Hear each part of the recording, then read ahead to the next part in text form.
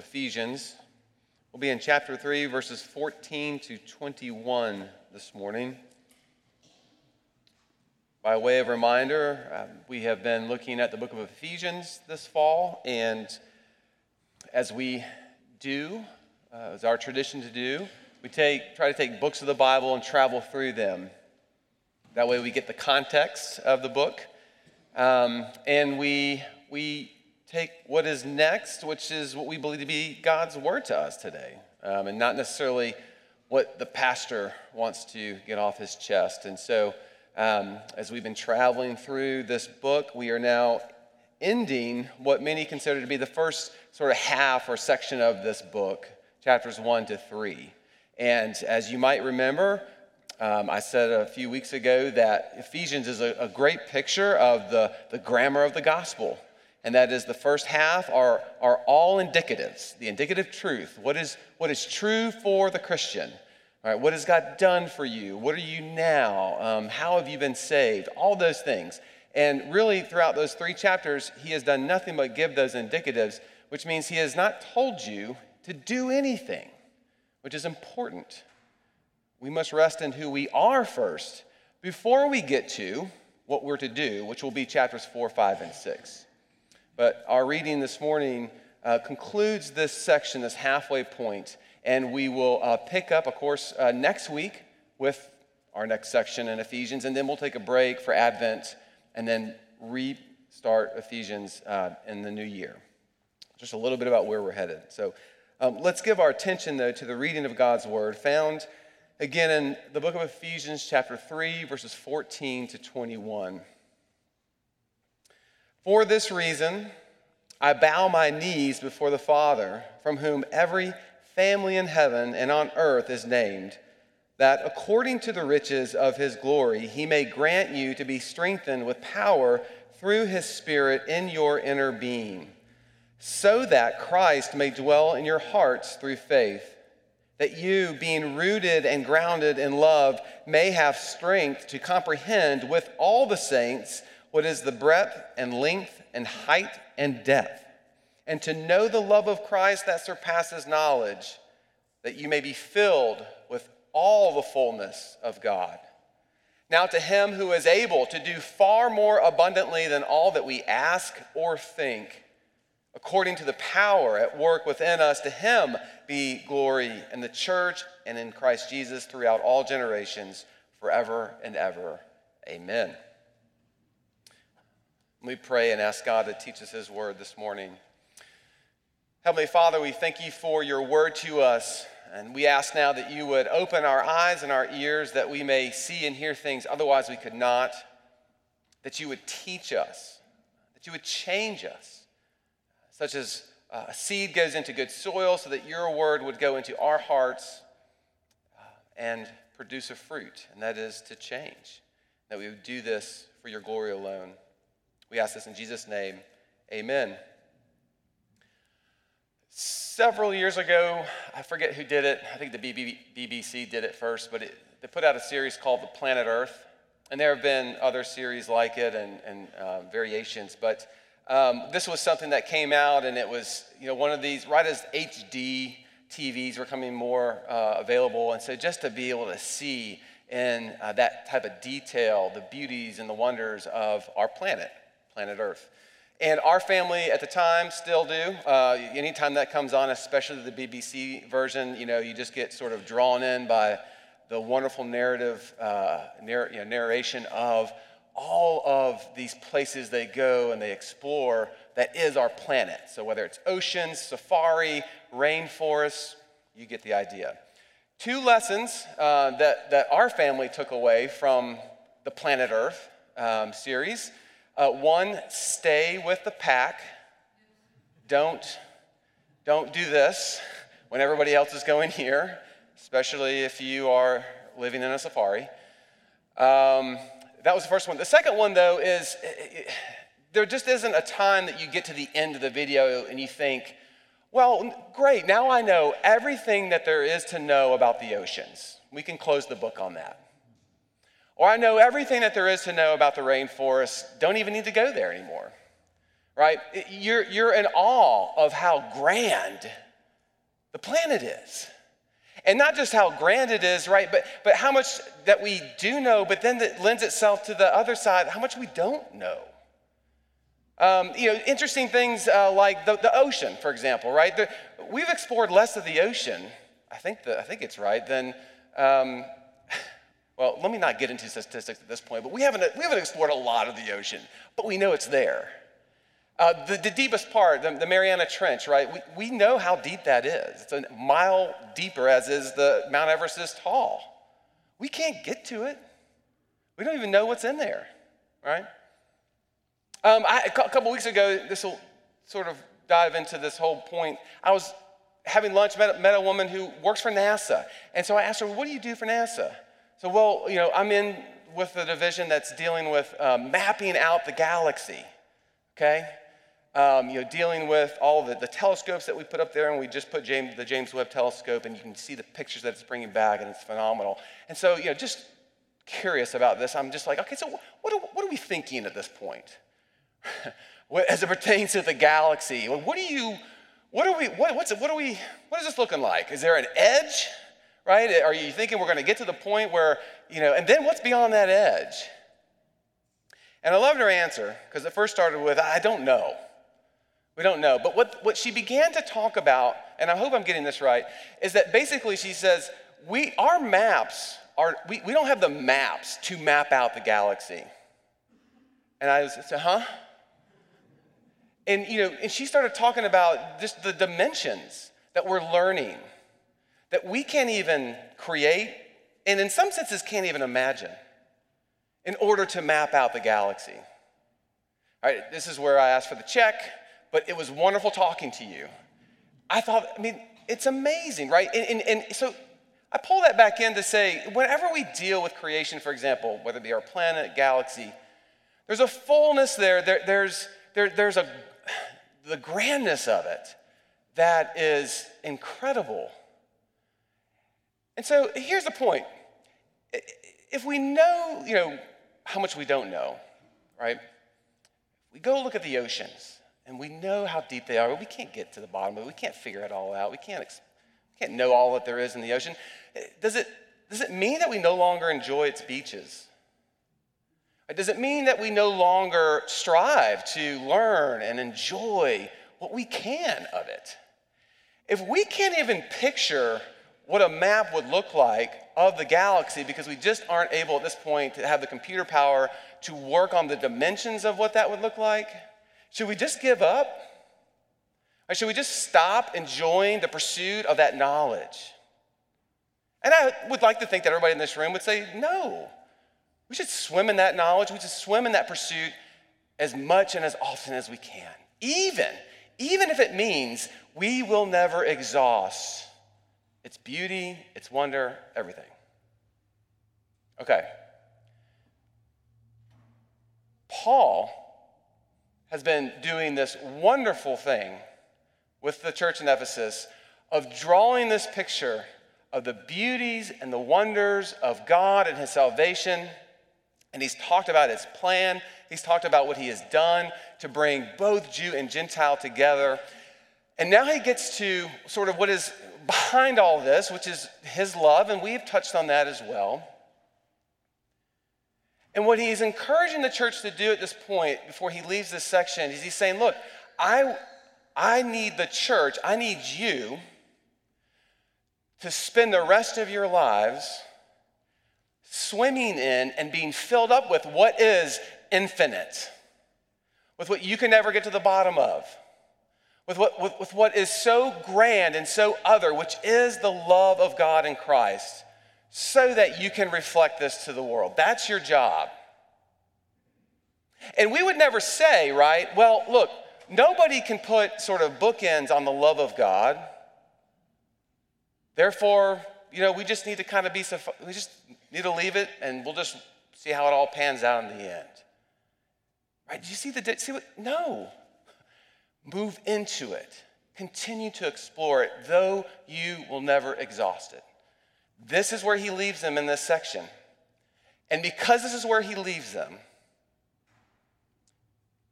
this is what he prays for them, that they would be strengthened to do this. Now, I find that fascinating, especially as a pastor. I would never think, and I've talked to several others who have thought the same, but I'd never think to pray that for myself or for you, that you would be strengthened to learn how to deal with, to bear with, to know, and to reflect what is the grandness of God. I just sometimes would stop exploring. I went to seminary. I'm comfortable with the knowledge I have. Right? No. God says for the church, you move on and into this, being filled up with me.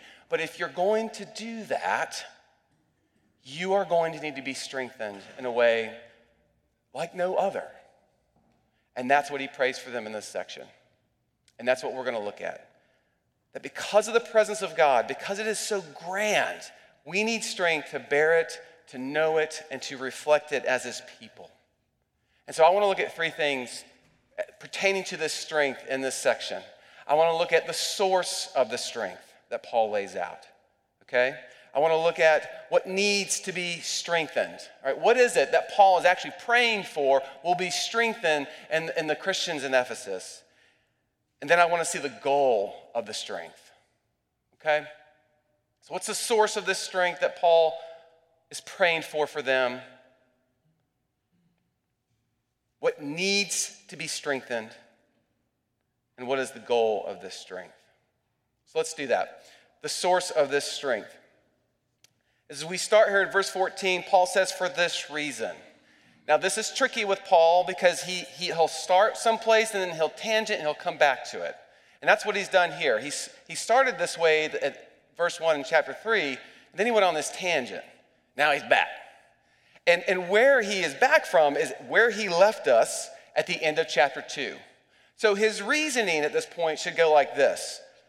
You're no longer strangers and aliens, foreigners to this world, talking about in the chapter 2, talking about the church, but fellow citizens with the saints and members of God's household. In him, the whole building being built together grows into a holy temple. Y'all remember this, where he essentially is telling, especially Gentile converts, that now you are building blocks, right?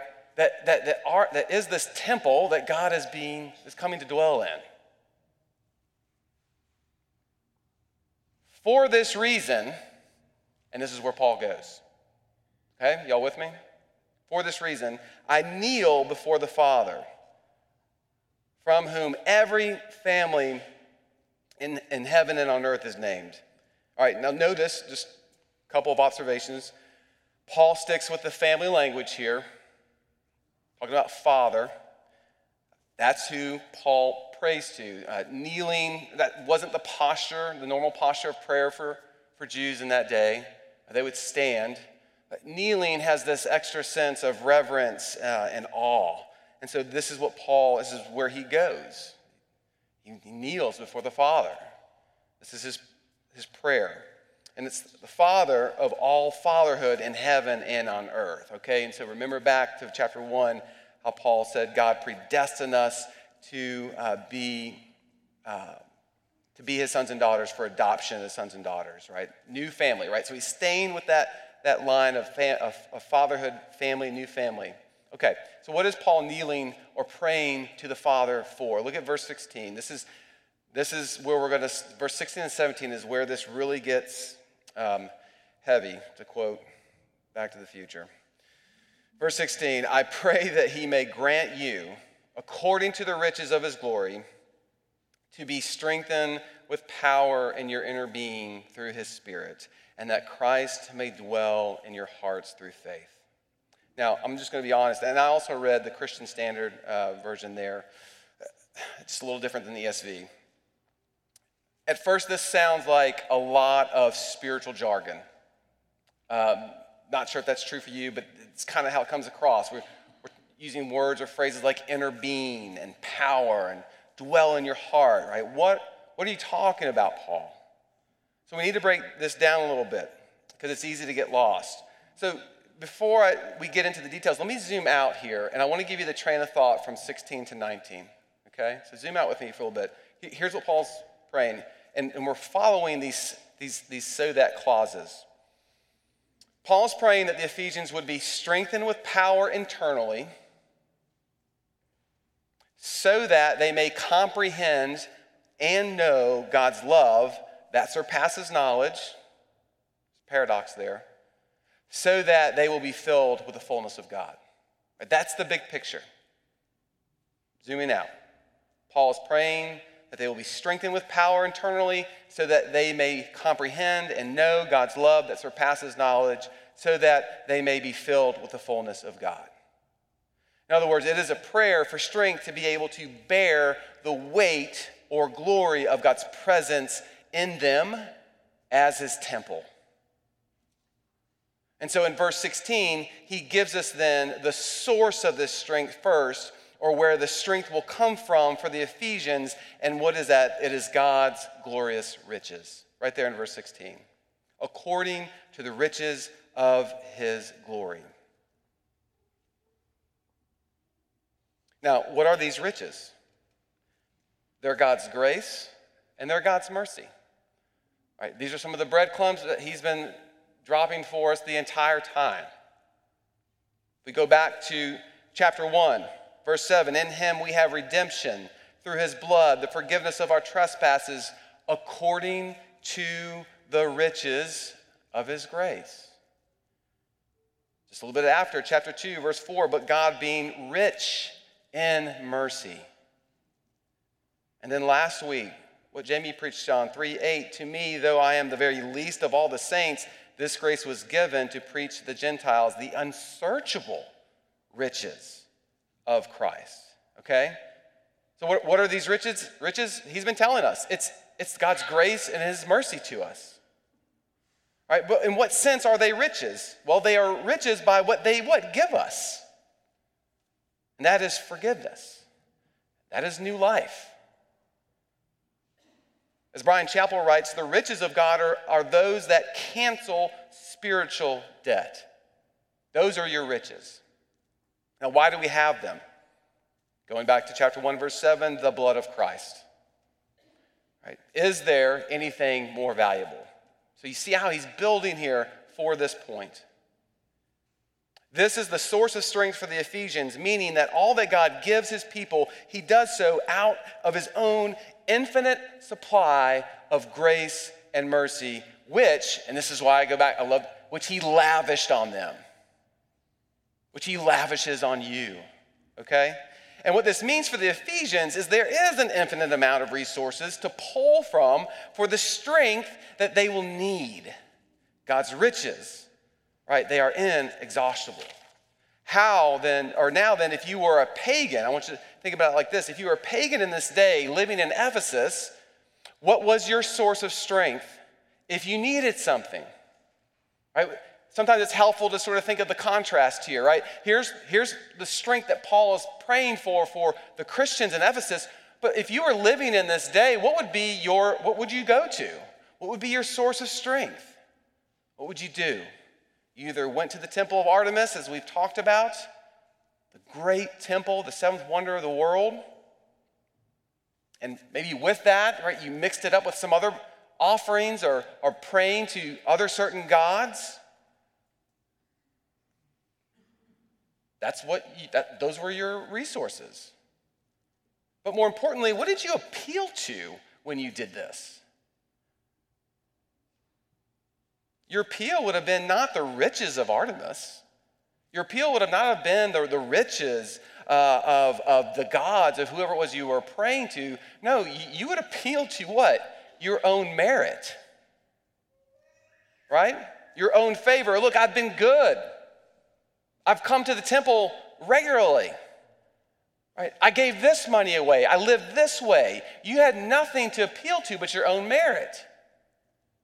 Now contrast that with what Paul is telling the Ephesians here. The appeal is not based on what you have done. It's not based on your resources. It's based on what? The resources of our Heavenly Father. The resources, the riches of God's grace and his mercy that are infinite. That's the appeal. It's not on what you have done. It is on what Christ has done. That's a big change. And the same is true for us this morning. Where do you go when you want something, right? When you need strength for something, and think about that personally, but just let's think about that as a culture here in the West, right? Where do we go when we need something? We go to our wallets. You thought I was going to say Walmart, didn't you? This is generally speaking, so please hear that, but just think about how we are able to navigate life. And I'm not saying all this is bad. It's a blessing to live in a place where resources are abundant.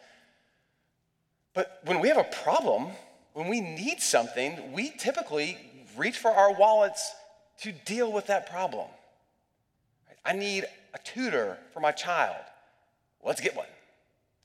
I need health care. Let's go get that. Right? Name it. Right? What is it that we would need that we wouldn't first either go to our wallets for or that our wallets couldn't solve, right? That's both a blessing and a curse, by the way, in our culture. Leave it at that. Sermon for another day. What is Paul telling the Ephesians? What is he telling us? One, right, what we have to deal with the issues that we have, what we need strength for, like our wallets aren't going to cover that. What he's about to tell them they need strength for both what's going to happen to them internally and what they need to be as a church because of what Christ has done for them. Their wallets, it's not going to fix that. Praying to Artemis isn't going to fix that. The only thing that they are going to be able to pull from, as far as resources are concerned, are nothing other than the riches of God that are infinite and that are his grace and mercy. Or are. This is the first point. And the question that Paul will be leaving the Ephesians with as we continue on through this text, but for the rest of this book, is it's not looking for strength somewhere else, or maybe even just, God, give me something else. You have it, as we are about to see, and it's about pulling from what is already there. And with that, let's get to our second point. All right, this is the first point, though. The source of strength, God's riches, which are his grace and mercy, how he has forgiven us, adopted us, and brought us into his family. He is our new Father. But what actually needs strengthening, Ryan, right? Great question, right? If this is where our strength will come from, God's riches, what then needs strengthening? And this is what Paul says. He prays that they would be strengthened in their inner being. Look at verse 16. I pray that he, God, may grant you, according to the riches of his glory, to be strengthened with power in your inner being through his Spirit. Continuing in verse 17, so that Christ may dwell in your hearts through faith, that you, being rooted and grounded in love. What is the inner being? Well, inner being refers to the inner self that the Spirit is renewing day to day. Right, this is in contrast to the outer self that is decaying. Right?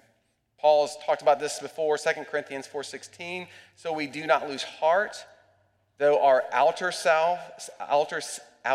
self is wasting away, our inner self is being renewed day by day. That's the inner being or inner self. Now, why does it need to be strengthened? Because, verse 17, Jesus has come to what? Dwell in you.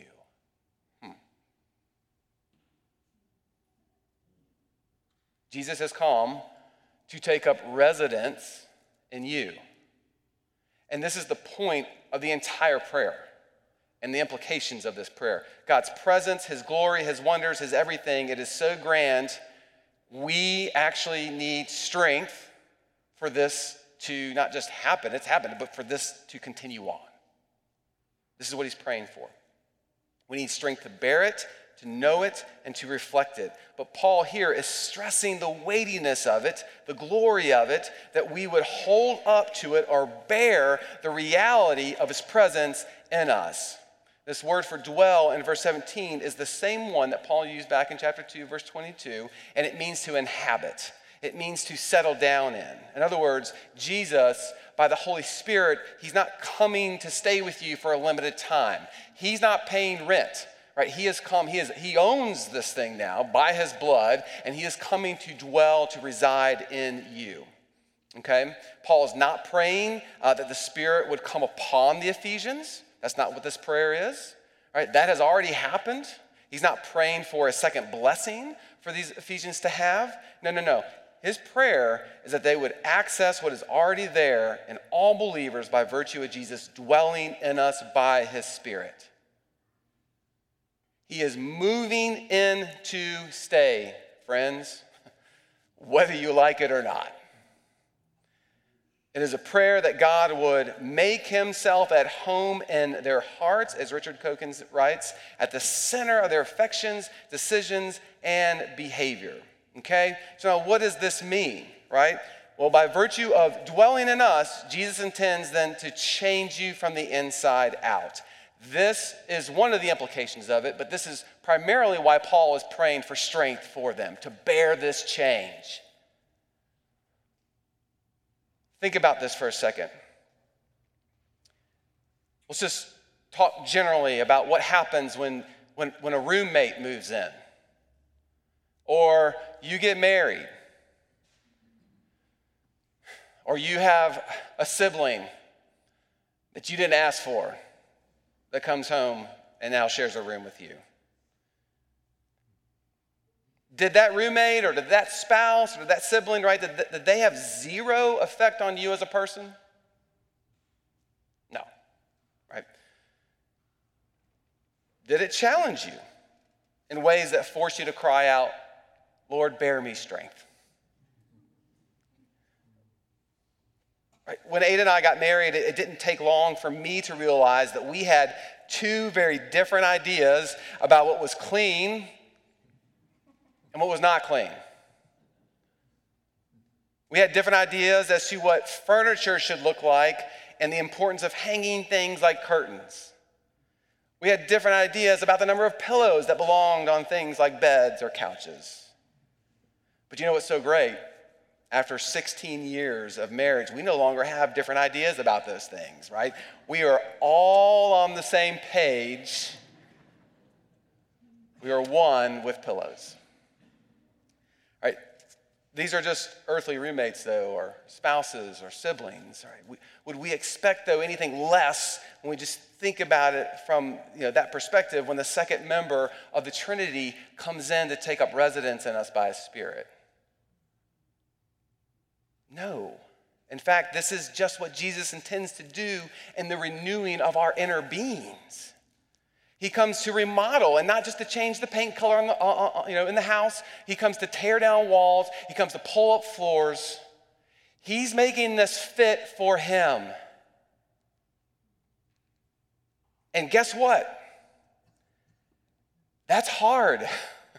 It's not fun. It really is why when somebody comes to you and says, I want to be a Christian, it's not necessarily wrong to look at them and say, really? Why? And now you see why Paul is praying what? For strength for them, for this. Okay, what are some of the things that this looks like? What's some of this remodeling process? What does this look like? Well, let's just talk about a few. Your convictions change. It's not always easy. But as the Spirit comes, as Jesus lives in us by his Spirit, we begin to change, right? We begin to love the things that he loves. That's not always easy. Sometimes it's refreshing. But we also begin to recognize and see the things that he doesn't love and the things that he asks us to actually be in the midst of putting those things to death because he lives here now. And those things, right, they can't fit in this temple, is essentially what the Bible is saying. It doesn't shame us. It doesn't guilt us. He's patient with us, but he still demands that this has got to go. And that's not easy. And sometimes, we think about the hard things like the bad sins.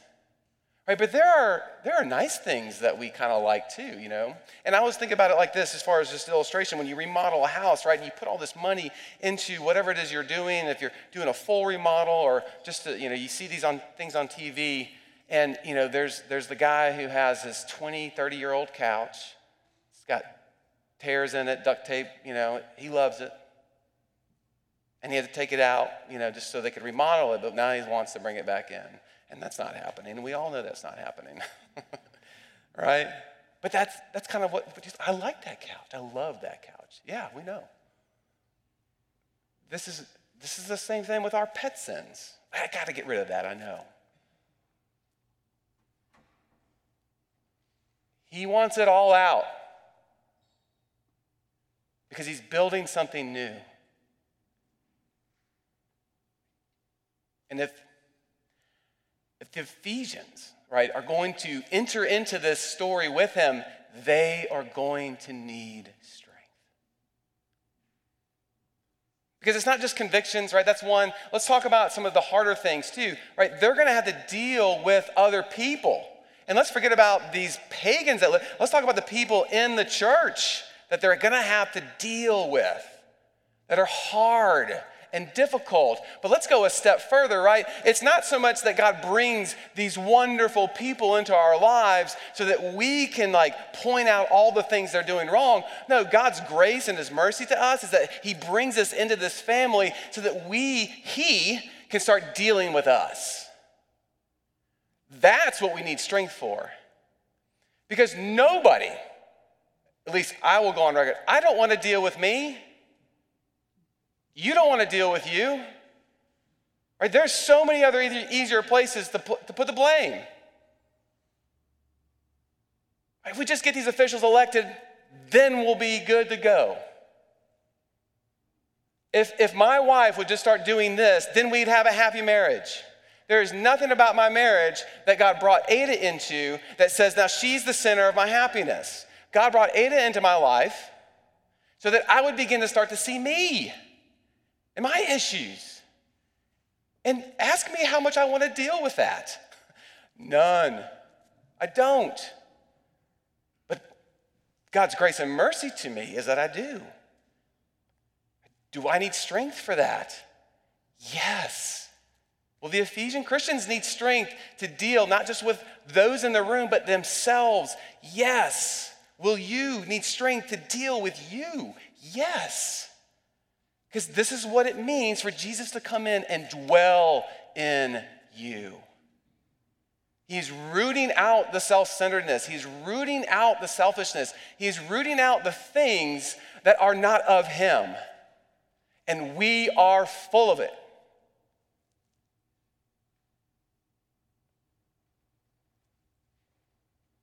This is why Paul's prayer at this point, because again, let's come back to the grand presence of God, is for strength to bear this change. And we will talk more about this as the letter goes on, but this is where he leaves his prayer. Bach notes are at this point in time. Bach notes, this is about God giving enablement that otherwise would not exist. That is why the means of this enablement is the Spirit of God. They already possess the Spirit who sealed their salvation, so the request is about drawing on what has already been provided. Okay, I need to move with time. This is the second point, though. What Paul prays to be strengthened is the inner being. Why? Because God has come to dwell in you, to take up residence in you. And that is a reality beyond comprehension, but he's not done. Right, so this moves then to the goal. What's the end of this point? The end of the strength that Paul is praying for, and there's two of them. It's to know God's love, and it's to reflect God's love. It's to know God's love, and it's to reflect God's love, right? You being rooted and grounded in love, right? This is also, how are we going to deal with the change that God wants to do in us? We're going to appeal to our foundation, right? We're rooted and grounded in love, which is the gospel, which again goes back to God's riches, his grace and mercy to us. That you may have strength to comprehend with all the saints what is the breadth or width and length and height and depth of God's love, and to know the love of Christ that surpasses knowledge, that you may be filled with the fullness of God. The first goal here is to comprehend, and the idea is to capture the information. It's to find the information, right, that leads to knowing. And in this case, it is the love of God, and this is the ocean's floor.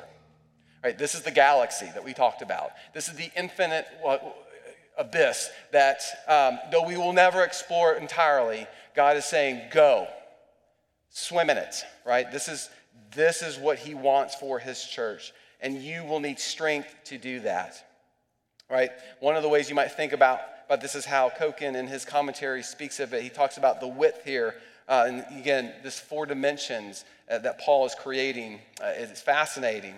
But the width here might be God's accepting love, or how far God's love reaches, right? You're never gonna explore the ends of that, but you are to swim in that, right? And he's talked about this he's talked about this throughout his entire letter up to this point. Right? What about the length, right? This is the lasting love, or the permanent love of God. He's predestined you. It's not going away. Right? There's the height, right? This is the exalting love. He lifts us up into the heavens. We are seated with Christ. Then there's the depth, right, which is the sacrificial love of how it finds the worst of sinners.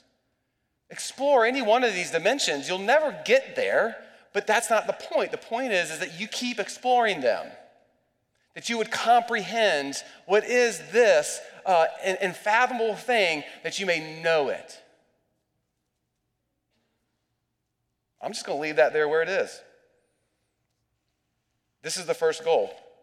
Right, the second then, and this is what it leads to, is that we would be filled up with the fullness of God, or reflect what is the love of God, right? So to know the love of Christ that surpasses knowledge, and that you may be filled up with the fullness of God.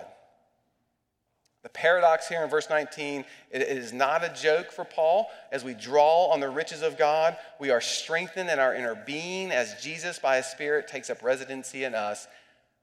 And we then are able to step into this 4D world, as it were. What is the length and the width and the height and the depth of God's love as his children, that is available to us now, even though we can never know it in full. It is knowledge then that leads to deeper love of God and to action. Action towards one another and in the world. This is the final goal.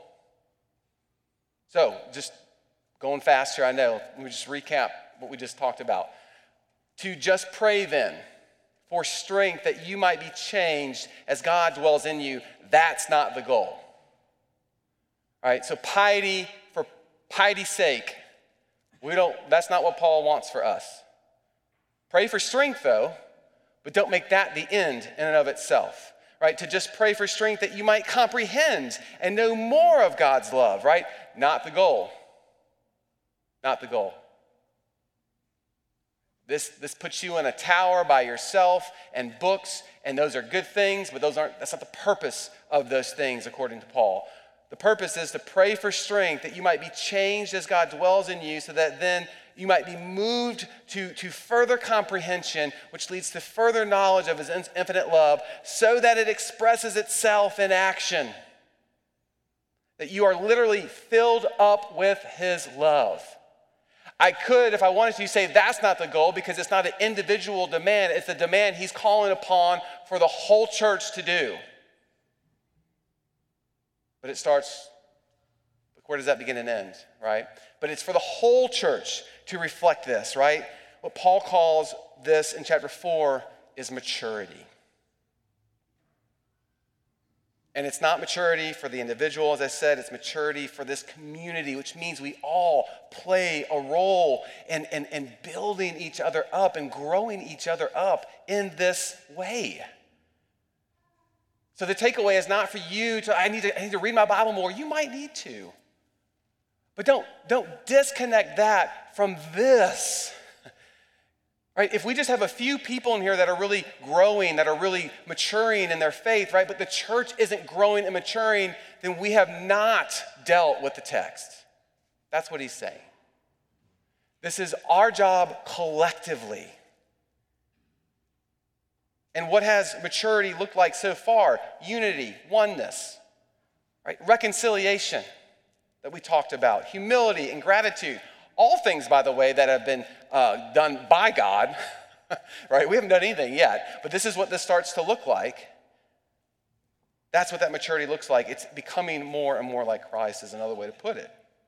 Now, if you think that you don't need strength on a daily basis to encounter all of that, as I said, you are not either listening to the Bible or I've done a terrible job explaining this text, which could be the case. But I underscore this, there's nothing more challenging. There's nothing more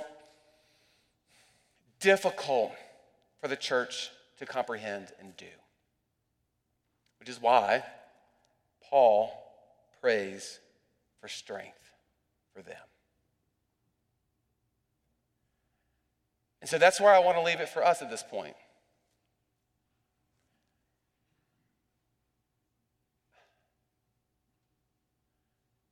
Would we be a people who began to pray for strength, not just for ourselves, but for one another?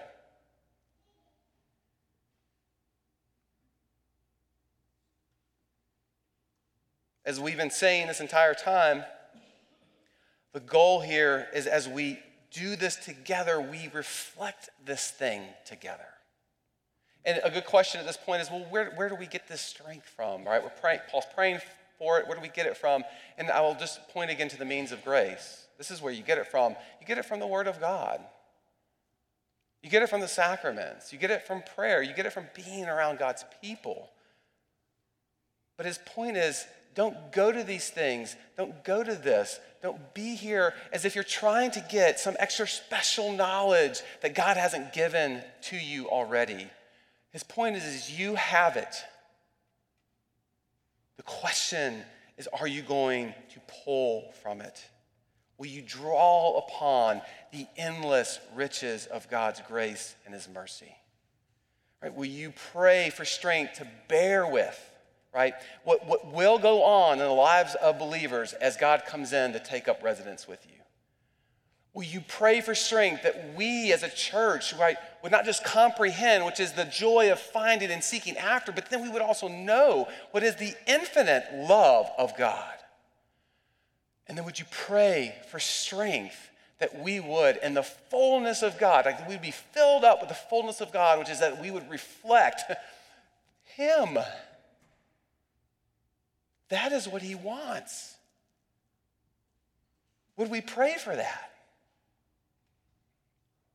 It's simple application. And I can hear it, I can hear myself, I can hear my cynicism, I can hear my skepticism, what can God really do? I've been in this place long enough. This place doesn't change. So let me leave you, as I'm sure the Christians in Ephesus said as well, let me leave you with Paul's closing words to them in this section. Now to him who is able to do far more abundantly than all that we ask or think, according to the power at work within us. To him be glory in the church and in Christ Jesus throughout all generations, forever and ever. Amen. Let me pray for us. Heavenly Father, we thank you for this text. We thank you for the words that you gave Paul, the pastoral wisdom and heart to pray for his people in this way, and that we might recognize that this is your word to us, that we would be strengthened to live out what is already true of your church, the temple that you have come to dwell in, which is us. Would you make that more of a reality? And maybe for some of us, it's just praying for strength to actually believe that. Or praying for strength to change in the ways that we know honor and glorify you. Or praying for strength to think about ways that might stretch us, that would be thoughtful and persuasive even, reflections of your glory to others, that they would say, what is that? That we could have conversations, not about ourselves, not about how great Wallace is, but that we could have conversations about the riches of God his grace and his mercy to people who don't deserve it, like myself, for your glory. Would you do this? We ask in Jesus' name. Amen.